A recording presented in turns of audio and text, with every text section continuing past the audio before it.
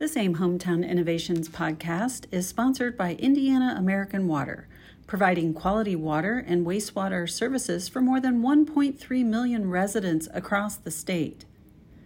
With more than 135 years of experience in the industry, our team of dedicated professionals is ready to help you find customized solutions for your water and wastewater challenges. Reach out today to learn more at 317-995-2410 or visit us online at indianaamwater.com.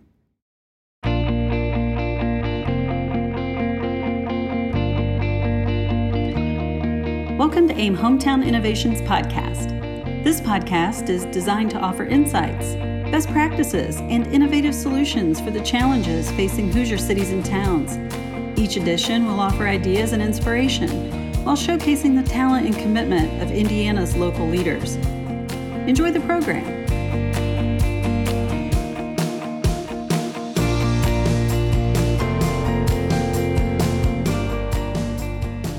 Welcome to AIM's Hometown Innovation Podcast. I'm Matt Greller with AIM. Got a great guest with us today. Joining us is Mike Rutz. Mike is CEO of AIM's, one of AIM's newest corporate partners, Make My Move, and really the man behind the program that's starting to gain a lot of traction around the state, especially with cities and towns, about how we can bring talent into the state and into our communities. Mike, before we get into exactly what Make My Move is, we were at a session a week or so ago and heard some pretty cool statistics about the number of remote workers, both pre and post pandemic. You mind sharing those again and talking to our audience a little bit about how we've seen such a drastic increase? Sure. Well, first off, thanks for having me, Matt. We appreciate it. We always knew that there would be a workforce and population, issue coming into the 2020s. At least, by 2015 or 2016, it was very apparent that we were going to have issues. What we didn't realize that there was going to be a pandemic that sort of accelerated that. And not only did that exacerbate, workforce issues, but it also completely altered the face of how people work today. We went from 5 million remote workers pre-pandemic to over 60 million in a matter of weeks once the pandemic had sort of taken full course. Every indication that we've seen in terms of polling and surveying numbers is telling us that the number of remote workers after the pandemic has run its course is going to remain around 40 to 45 million people.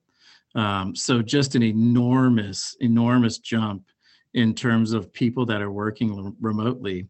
We talk to anyone who does recruiting, they'll tell you, the first question they're typically getting from candidates is, hey, is the job remote? So we actually went out and did our own survey. We worked with a marketing research firm, and it actually showed that 58% of the people who have full-time remote jobs today said they would leave their job if they lost their remote privileges. And when you drill down into Gen Z, it's 81%. So it's just a generational change, happened very fast overnight. A lot of employers and communities are working on adapting right now, but it certainly seems to be something that the workforce likes. And I don't think it's just a trend. I think it's here to stay.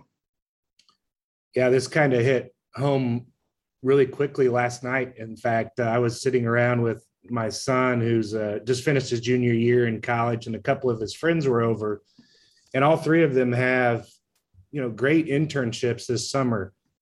All three internships are with, Fortune 500 type companies, and all three are completely remote. And so they were talking about their internships, but then that quickly segued into a discussion about what are you going to do after next year? And the first thing out of one person's mouth was, I'm moving to Nashville, Tennessee. And another person said, well, I may want to stay in Indianapolis, or I may go to Chicago. And then the third person said, I'm going out west. And it was just a great reminder of, I think, how fluid the job markets are and where people live today. So how do we get these current workers who are in the workforce now, but also the folks coming into the workforce to choose Indiana? What motivates them to make that decision to come here? Well, first to back up what you're just talking about there, I'll cite a lot of numbers today, but it's just because they're so mind-bogglingly large.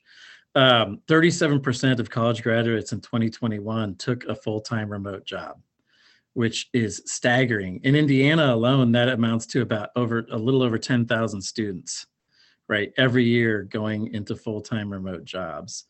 And then around 20 million of those 20 million of the people that are remote workers plan on moving in the next 3 years. So it's given them this entirely new capability to kind of move and live wherever they want to live, right? They're no longer limited by, well, I got a job in Boston, so I've got to move to Boston. They can work for a company in Boston and live wherever they want to live. So that's the reason why we started this business, is because we saw a real opportunity. We understood very quickly that communities aren't great at marketing themselves, right? That's not one of their core competencies. One, being able to understand what message is going to be meaningful, and two, being able to identify a target audience that might be interested in moving to your community. So, to me, job number one is actually just getting the word out, and marketing your community. It's a really, really important activity if you're trying to generate new residents. And we've got this really awesome new market of people, remote workers, that are suddenly, I call them geographic free agents, right? They can live wherever they want to live. And if you're not out there competing for them, then you're not going to get them. So job number one is market and ask. Make sure they know who you are and ask them to come live in your community. It's that simple. Unless you're their parents, and then they want to go as far away as possible, right? Yeah. As long as you're not paying for it. Well, that's a good segue. What is Make My Move, formerly TMAP? What is it? What's your program? How does it work? How does a city or town official get engaged in the product that you're pursuing, et cetera? Sure. So what we've created is a platform where communities can market themselves to workers who are remote and who are looking for a new place to live. We have over 130 communities on our website, and you can see that some of those communities are actually offering incentives, and those incentives can be hard dollar incentives like a stipend, that can help subsidize the move. It could be tax credits, or it can be a soft incentive, something that has some monetary value but doesn't really cost anything. For instance, Pat East down at the Mill in Bloomington, Indiana, is offering free co-working space, which is worth $6,600 to those workers who relocate to Bloomington. And that's working out really well too. So our platform enables these communities to be able to merchandise themselves and all the wonderful things about their community, all the cool people, all the stories and the history, all the neat places that they have, basically, what that quality of life in that community is, and convey that to a targeted audience of people who are ready to move somewhere new. And then those individuals can actually apply through the website to the program. And then we have technology on the back end that helps support the individuals as they go through that decision-making process. One, it can connect them with folks in the community, connect them to different resources, help them learn things about the community, like, are the schools good? Do they have childcare? Do they have co-working space? What's the restaurant scene look like, et cetera, et cetera. And then once those individuals make a decision, then it's our job to help make sure that they convert and that they land in that community. So it's effectively, to me, the most fun part is actually helping the community understand what their value proposition is. I can't tell you how many mayors I've spoken to who you say, okay, how many people do you know in your community that love it, that are evangelists who would gladly, tell the world about why they love their community and why they live there? And they're all like, oh yeah, I could name 30 right now. And then you ask them, well, what are they doing for you? And a lot of them don't really have any way to deploy those people. and deploy those evangelists and actually get some leverage from them in terms of this activity of recruiting new residents. So we're giving them a platform to be able to capture their stories and help them actually participate in the process of recruiting new residents. You know, when you talk about providing incentives, it's something that cities and towns are used to, whether it's a tax abatement or some other sort of economic approach to luring the business, not necessarily people, but you know, it's a shift to provide incentives to people. And in fact, we've heard a little bit of pushback from economists. What do you say to those folks that don't think we ought to be using incentives to attract people, rather, you know, push those dollars into quality of place type investments, more of the build it and they will come mentality rather than direct incentives to individuals trying to bring them back to your or community? Well, what I would always say is investments in quality of place are always a good, well, not always, but I think they're a good investment, right? It makes sense for a community to have those amenities that are going to help attract people. But what I would also say is we can walk and chew gum at the same time, right? And when you look at the return on investment from these individuals, the math makes sense. In fact, in some ways, you know, when you land a new worker, you're helping to finance and fund some of those quality of life investments and those quality of place investments that are being made, because it's a revenue generating activity. It's creating a new stream of revenue from that individual who's bringing their job with them. They're typically high wage individuals, high income individuals. So you get incremental tax revenue for the state and the locals. You get a bunch of new consumer spending. Oftentimes they bring, you know, a spouse or a partner with them that is either a remote worker also, or is going to work in the community for an employer in the community. And if they have kids, they're also, you know, adding more population to the schools. So in terms of economic impact, they're a huge win, and it's a scalable activity with high ROI. So I don't understand why we wouldn't be marketing to these individuals, especially right now with the opportunity that we have with this new market of geographic free agents. And we already have a lot of great quality of place in Indiana. I know we have Ready Grants that are going to be adding more to that. And I think that's a wonderful thing. But there are great stories to tell in all kinds of communities across the state. Let's tell them and get some people to come here and become Hoosiers. Yeah, great points. I think, you know, specifically, I guess this past legislative session, there was a monumental bill for a variety of reasons that passed, Senate Ruled Act 361.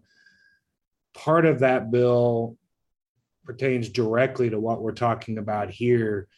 So I guess, you know, for folks listening, maybe just in bullet point fashion, what can we do now with the passage of 361 that we were not allowed to do before? Sure. So I'll give you a little bit of an origin story. Try not to be too long-winded, but, you know, we've been traveling around the state for several years now, and every time we came into a mayor's office or an economic developer's office, and they loved the idea about the things we were doing to attract new talent to the community, funding was just always an issue, right? Identifying a way to fund the project was always an issue. And so we actually thought TIF might be an interesting way to be able to fund or finance these talent attraction activities, because you're generating incremental tax revenue. And we started working on that, and it got pretty complex. I still think that's something we could take on here in the next year or two. But what we ended up discovering, and we worked with Adam Berry at the Indiana Chamber early on in developing this legislation. What we found was that there were a ton of bank accounts in municipalities and counties, cities and towns that were effectively going unused because they were limited use, right? And so what the legislation did was effectively offer flexibility for that town or city or county to be able to create a talent fund that would be managed by a board that would be appointed by the executive. And then funds could be transferred into that fund from some of those limited use accounts. For instance, if you had excess TIF dollars that were laying around, those could be transferred into the talent fund and then could actually fund a project to market the city or town, to recruit talent, to retain talent. The language is very broad. So there's a lot of different things you can do with this. And a community has to be intentional, just the idea of setting up a talent fund that can help go towards funding some of these things is an intentional act that I think points the community in the right direction. Yeah, very much so. And it's also, home rule, right? Sure. It's empowering them to be able to use some of those funds on what they see needs to be done within that community. Even before the legislation passed this few months ago, you were already working with a couple communities in Indiana and others outside of Indiana. What are some of your early lessons learned from them? What kind of data? I know you've talked a lot about once you get somebody to move to a community, what that means from a return on investment, economic footprint that new person brings, and how it snowballs over time. And, I think it's also important to talk a little bit about goals that some of these communities are setting. They're not trying to attract 10,000 new people into the, city of Muncie. They're trying to attract, tens of people at a time, but the impact of that is pretty substantial, right? Oh, it's extraordinary. Tulsa, Oklahoma is doing thousands of people, right? Since 2018, they've attracted 1,600 new households to Tulsa through their Remote Tulsa program. And the economic impact in that is in the hundreds of millions of dollars. So, it's certainly a worthwhile activity that's scalable. We've started small, so we started in communities in Indiana, targeting, typically anywhere from 5 to 20, just to prove out and make everybody comfortable with the concept and show them that it works. And now that we're entering year 2 of some of these programs, the numbers are increasing. For instance, West Lafayette and the Purdue Research Foundation, they want to recruit 100 this year. Muncie, Indiana wants to target 45 people. Radius, Indiana, which is a regional economic development corporation down in Southwest Indiana, they have 5 counties and they're targeting 45 people. And some of those communities are very rural communities. So across the state of Indiana, we're targeting over 250 new households into the state this year. Which when you think about that, if we're just starting at this, it's a really big number. And when you actually do the math and the economic impact, it becomes very impressive. Have you seen anything happen when you get folks to move into a community that, as a remote worker, for instance, in Indiana, if somebody moved to Jasper from wherever, have you seen local companies try to poach these folks once they're in the communities? Does that happen? For sure. We actually coach, for instance, Purdue, up at Purdue, they have companies like Saab, GE Aviation, Schweitzer Electric. These are companies that are looking for the specific type of talent that works remotely and that's participating in that program. So we're encouraging them to do things like host a networking event at the co-working space. Have some folks from your company there so you can get to know people and get, line of sight into who these folks are and maybe potentially bring them into your company. One thing I know is that geographic proximity does matter, right? If you think about it, you probably don't know any of the companies that are located in Rochester, New York. But if you move to Rochester, New York, 6 months after, living there, you would have a really good understanding of who the big companies are and who the big players are. So you would become familiar with them, which means you would suddenly be part of the local talent pool and, available for them to go and recruit you. So we absolutely see that as an impact on the local community. Yeah, it might be more reason, if I'm in the administration in Jasper, I use my example and we sign up with Make My Move, and somehow we recruit somebody to move to Jasper that was living in Nebraska and working as an engineer at Rolls-Royce. Suddenly I tell my friends at Jasper Engines that we've got a high-tech engineer here. You might want to go talk to him or her, and it just sort of snowballs from there. Absolutely. Absolutely. And we also have, I don't have an exact number, but I think it's around 20% of the households that are moving are coming with a spouse or a partner who is taking a job with a local employer. Yeah. Once you have somebody in a community, you incentivize them and convince them to move to wherever you are, how do you keep them there? What retention strategies do you guys use to work with these communities? Sure. So a lot of the times when we're designing incentives, we're actually designing them with retention in mind, right? So we want to give them as many on-ramps to be part of the community and to integrate into that community as possible. So we might include things like, memberships as a chamber member. In Greensburg, they did a seat at the table for a lot of their not-for-profit or community dinners that they have. Co-working space is a good thing, giving them membership at co-working space. But nonetheless, when we're designing these incentive programs, we want them to give these individuals ways to get to know people, to participate in the community, contribute. And really, that at the end of the day is the key to all things, right? If they feel welcomed, if they start to establish a network and they start to feel like they're part of the community, those are the things that are going to keep them in that community. Great stuff, Mike. What have I missed? I guess the basics. Tell everybody the Make My Move website address and how they can get more information on your product. Sure. We're at makemymove.com. And if you'd like to just email me directly, you can email me. It's mike@makemymove.com. Well, thanks, Mike, for joining us. I'm sure we'll be touching base regularly. It's great to see this kind of program and product here in Indiana. And just really appreciate you coming on the podcast today. Thanks a bunch. Thanks for having me. I appreciate you guys.